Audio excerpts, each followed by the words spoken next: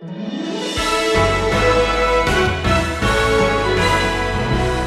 you who believe, there is this glorious afterward. Money can't buy it. The currency of Jesus Christ's blood already has. You see, Asaph rediscovered the perspective of eternity. Here it is, and I think Spurgeon actually summarized it best. He said this: we can happily put up with the present when we truly foresee our future as revealed by God.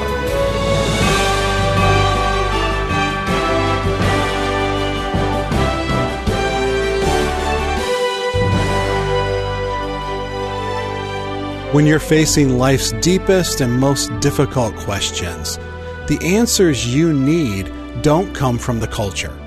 They don't come from the experts of the world.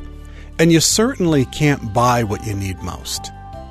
The answers your soul is longing for come from God. Because that's true, you need to allow God to shape your perspective through the Word. That's the only way your soul will find comfort and satisfaction that it longs for. Today on Wisdom for the Heart, we're in Psalm 73, looking at some hard questions from Asaph. But more significantly, we're looking at Asaph's turning point. In his book, What Money Can't Buy, Michael Sandel wrote, and I quote, "Today, almost everything is up for sale, and if you have enough money or connections, you can just about get whatever you want. For instance," he wrote, "you can now buy the right to jump to the head of the line at Universal Studios for $149. You can buy a special Frontline Pass that allows you to cut to the front of the line on every ride, show, and attraction.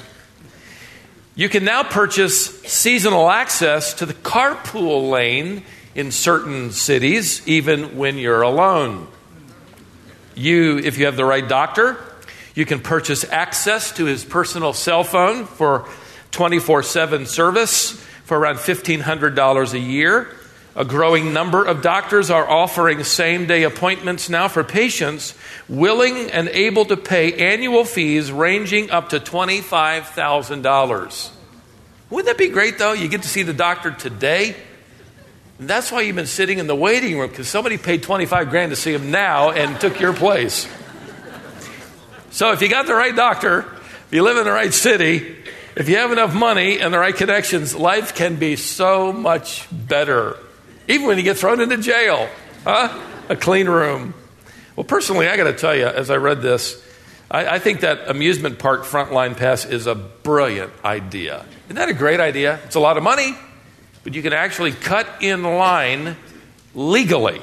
I came to the Wednesday night dinner some time ago, and the line, doors hadn't opened yet. The line was down the hallway, out and through the lobby, and so I was greeting people and shaking hands near the front of the line. They needed me up there, trust me. And then they opened the doors and they wouldn't let me cut in. Can you believe that? I'm not going to name any names. It's not that important. Besides, they're not members anymore. Just teasing. Well, we've been in Psalm 73, and Asaph is actually pretty upset. He is the choral conductor for Israel, one of three. And as a leader, he has admitted in his personal testimony that he has almost abandoned his walk with God. Why? Well, if you go back to verse 2, he openly admits in his testimony, he says, "My feet had almost stumbled, my steps had nearly slipped, for I was envious of the arrogant when I saw the prosperity of the wicked." In other words, he's wondering, why do unbelievers have all the connections? Why does it seem like the godly don't have any? Why do the ungodly prosper? Why do bad things happen to good people? And why do good people sometimes have it so bad? Why do they get better medical reports, we noted in this song? Why do they get to move up to the front of the line? Why do the ungodly seem to have it made? Why do they, he asks in verse 4, look there, they have no pangs until death. Now, with that statement, he's getting warmer to the answer. He's closer to the truth. It's not going to register, though, until later, however, the truth that is. But he says here, it's as if they glide through life and right up to the grave. He complains that God allows unbelievers to blaspheme without any accountability. Look over at verse 9. Their tongue, he says, struts through the earth. And by the way, Asaph is dangerously close to accusing God in these statements. I mean, when you think about it, isn't that what complaining is? Isn't complaining really an accusation against God for not giving us what we want, or not coming through, or not making life easier? I mean, aren't we really accusing God when we complain? We have all sung from the lyrics of Psalm 73. Asaph arrives then at exactly the place you would expect him to arrive with his perspective. I mean, he comes to the dangerous conclusion that his pursuit and the priorities of worship and purity are all for nothing. Look at verse 13. He says, I've kept my heart clean and I've washed my hands in innocence. In other words, my relationship with God did not pay off. Didn't pay off. I pursued purity and worship, and it didn't come through for me. I would have been better off if I had lived like an unbeliever, or maybe never lived at all. That would have even been better.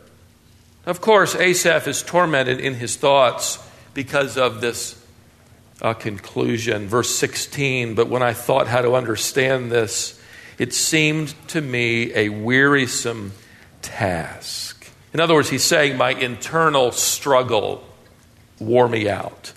But now we come to the turning point in Asaph's life. Verse 17, it seemed to me a wearisome task, now notice, until I went into the sanctuary of God. That word, by the way, is plural in the Hebrew text. Until I went into the sanctuaries of God. Asaph is referring to the three subdivisions of the tabernacle and the first temple court, the holy place, the Holy of Holies. These constituted the three sanctuaries. Now, Asaph has a master key. He's on the payroll of one of the choir directors. It's as if he slips into the outer court in the calmness of that sacred court, maybe in the evening, as all the hustle and bustle is put away. And out in the open, he kind of lays everything out before God. And it's there that he begins to think with God's perspective, in God's presence. And this is the turning point now in his testimony and in his song. Notice, I went into the sanctuaries of God, and then I discerned their end. See, the answer was not a matter of reason or reasoning. The answer was a matter of revelation. Because with our reason, we can't figure out the scales of justice.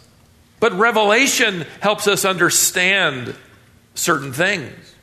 So here, instead of focusing on the success of the wicked, Asaph recalls the revelation of God concerning their end. Let's just fast forward the tape on everybody. Let's discern their end. See, it isn't so much then about an unbeliever's carefree disposition, as we looked at in our last study. It's really all about their final destination and this coming awful, terrible devastation. Now, Asaph regains a biblical perspective on the lost. Three ways. First, he rediscovers that the unbeliever slips into ruin easily. Look at verse 18. Truly, he's speaking to God, you set them in slippery places. You make them fall to ruin. In other words, they might seem like they are the established people on earth, that they are, connected, they're cash happy, they seem secure in their finances, their portfolios.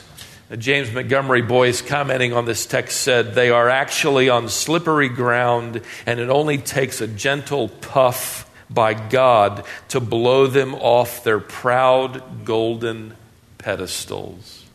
They not only slip into ruin, secondly, they're swept into death. Look at verse 19. How they are destroyed in a moment, swept away utterly by terrors. Job described death as the king of terrors. That's what he's referring to. They're swept away. They're swept into death. Spurgeon writes, without warning, without escape, without hope, despite their golden chains, their expensive clothing, death does not have good manners, and it hurries them away.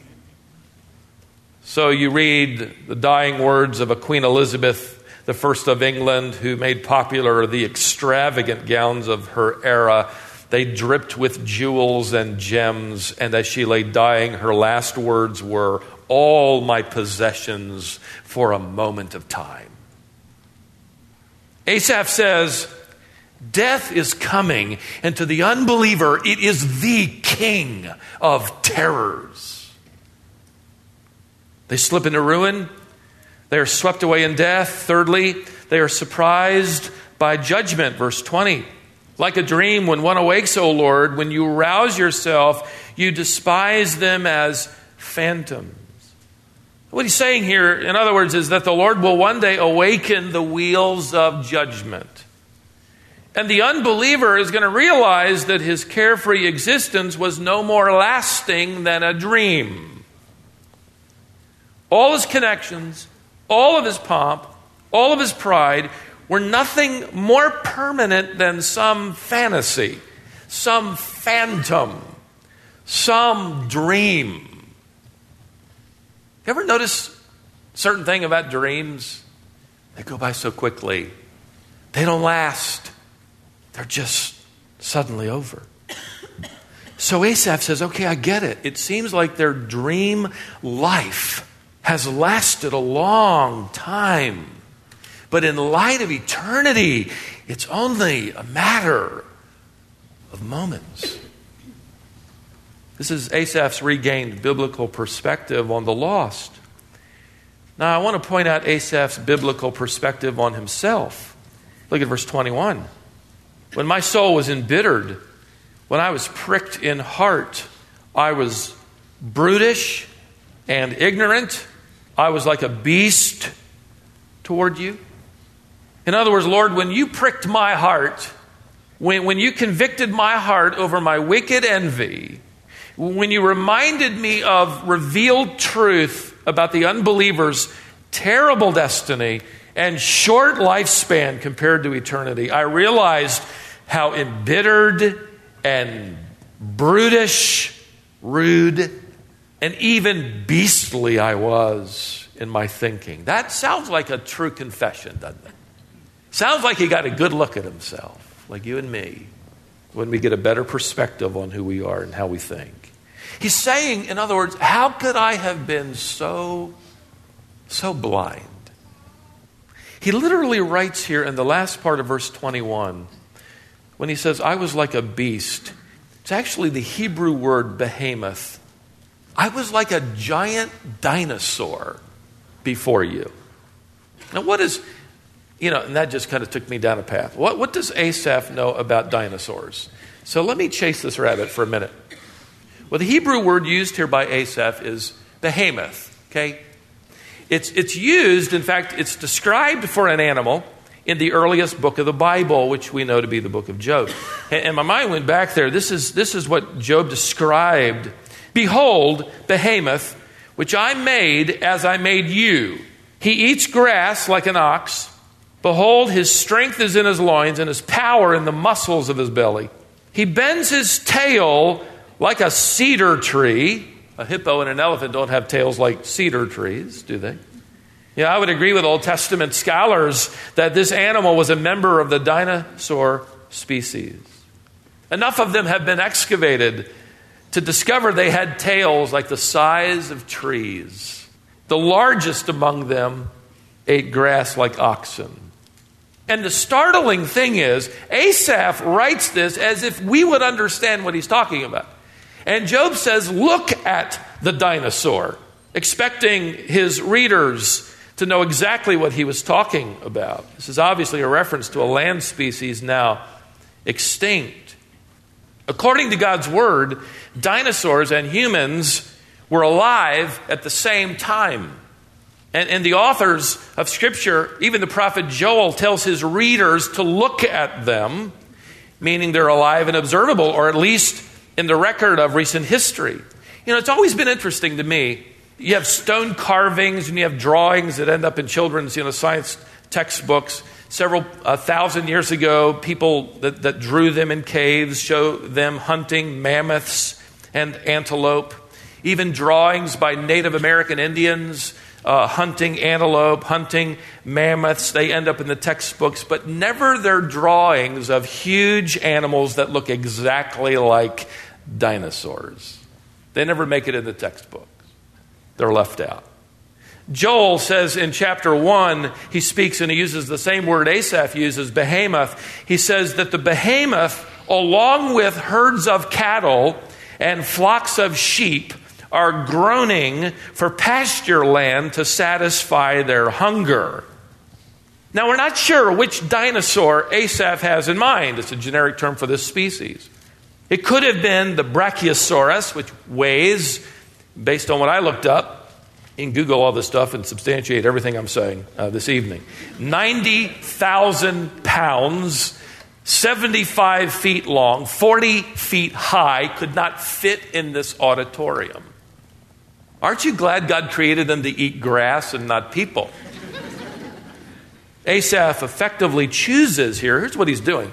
He's choosing the largest land animal, which crushes all sorts of things and lumbers along. It's large in size, small in intellect, without reason. And he admits, that was me. That was me. But now I understand. Not by my limited reason, but by means of divine revelation. The unbeliever that I envied, I had forgotten his end. So with this new perspective, his envy turns into pity. We don't envy the lost, beloved. We pity them. We evangelize them. Why? Because we believe revelation. We believe their tragic end is just ahead. Remember the psalm began, I was envious of the wicked. Well, he's not envious anymore. Envy has turned into pity. And now he sings of this new perspective. In fact, he has 3 new perspectives on his own life and the life hereafter. First perspective is this, that God is continually guarding me. Look at verse 23, the first part. Nevertheless, I am continually with you. You might want to underline that wonderful word continually. In fact, you could write into the margin of your Bible the exact translation of that Hebrew word continually. It's the word continually. Isn't that a great word? Continually. Even as Asaph is blubbering and complaining and arguing and angry and bitter, God had him by his hand. Continually. Wonderful perspective. God never stops guarding his beloved. Second, God is not only continually guarding me, he writes, God is wisely guiding me. Verse 23 again, the latter part, you hold my right hand and you guide me with your counsel. The right hand was a metaphor in ancient days for purpose, the hand of purpose, the hand of authority, the hand of decision. Even to this day, we shake each other by the right hand because it signifies our personal offer of welcome, agreement, fellowship. So he's saying God has us by the right hand. And what he means is that God is guiding us with his revealed wisdom and his authority and his purpose. And he is personally welcoming us and fellowshipping with us. A wonderful thought. He's wisely guiding me. Thirdly, Asaph writes, God is not only continually guarding me and wisely guiding me, but God will ultimately glorify me. Verse 24, again. And afterward you will receive me to glory. Afterward. That's a great word too. Afterward. For you who believe, there is this glorious afterward. Money can't buy it. The currency of Jesus Christ's blood already has. Paying a doctor for access 24/7 doesn't help you win this. The great physician has already paid for it. This isn't a frontline pass at an amusement park. This is an eternal life pass. And it takes you way beyond the front of the line, and all the way into the splendor of the Father's house of glory. You see, Asaph rediscovered the perspective of eternity. And here it is, and I think Spurgeon actually summarized it best. He said this, as he summarized Psalm 73, at least up to this point. He said, we can happily put up with the present when we truly foresee our future as revealed by God.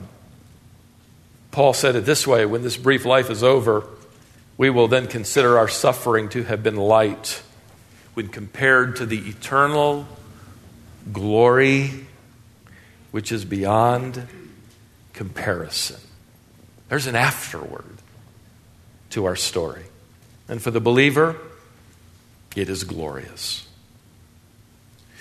Asaph is effectively reminding us that for the unbeliever, life on earth is the only heaven they will enjoy, but only for a moment.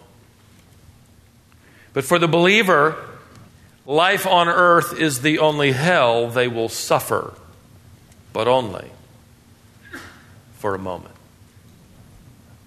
And for us, then, even death is not the king of terrors. It is the hand that opens the doorway into the Father's house. Several years ago, I was given the one-year Christian history devotional by one of our elders, and it recounts historical events and biographical vignettes throughout church history. The entry from a few days ago was on the life of 21-year-old Eric Liddell. You may remember that was the man who won the 400-meter dash in the Paris Olympics of 1924 because he wouldn't run on Sunday. He entered a different race. They made a movie out of that, and the name of the movie was Chariots of Fire. Make sure your kids watch that, or your grandkids. The following year, and this is where the movie doesn't pick up, but the following year, Eric, who was a believer, went to China to teach at an Anglo-Chinese college in Tientsin. He continued his missionary service. In fact, he'd served for several decades. Married a girl named Florence, and they had a couple of kids. In fact, she was expecting their third child when he sensed the political climate around him changing, becoming very hostile, and he sent her and the two children back to her parents' home in Canada. They would never see each other again. On March 12th, 1943, of course, World War II is really heating up. Eric and hundreds of other quote-unquote enemy nationals were taken to a prisoner of war camp. Soon after he arrived, 300 students from one of the academies operated by Hudson Taylor's ministry, the China Inland Mission, arrived at that concentration camp, separated from their parents. These children immediately became Eric's focus. He organized a school. He organized them into athletic teams.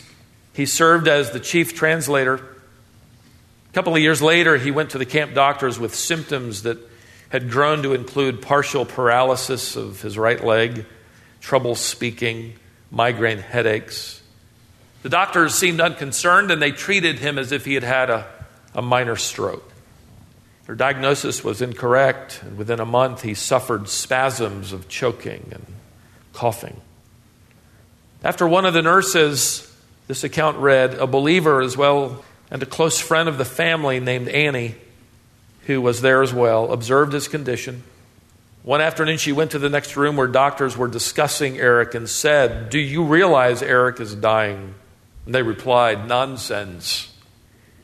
Annie quietly returned to Eric's side and sat next to him, holding his hand. In just a few minutes more, he whispered, "Annie, this is complete surrender."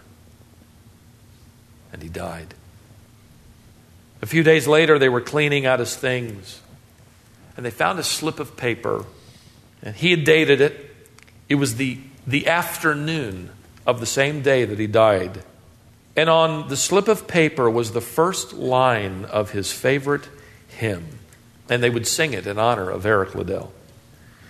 As I read that, his favorite hymn matches the perspective of Asaph.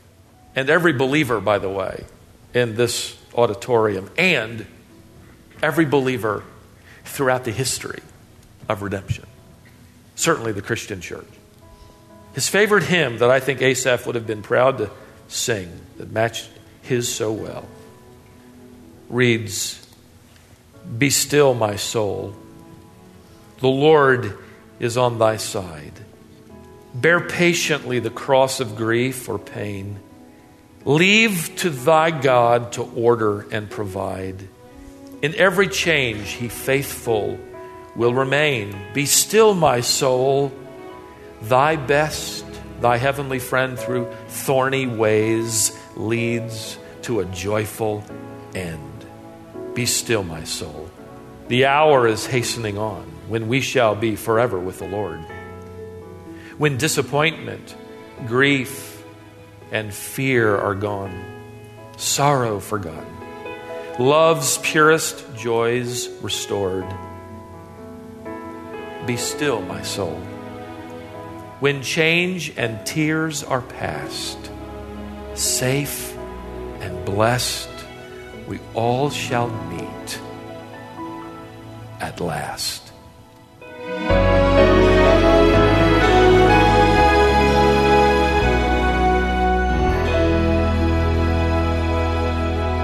Asaph had some tough questions, but his soul was shaped by a godly perspective. And that perspective brought him peace and encouragement. You're listening to Stephen Davey and Wisdom for the Heart. By the way, today's message, called The Turning Point, goes hand in hand with our previous message called Forbidden Questions. If you missed that, please go look for it at wisdomonline.org or on our smartphone app. If you'd like to let Stephen know how God's using his teaching to bless you, you can write to him. Address your email to info@wisdomonline.org. Join us again next time to discover more wisdom for the heart.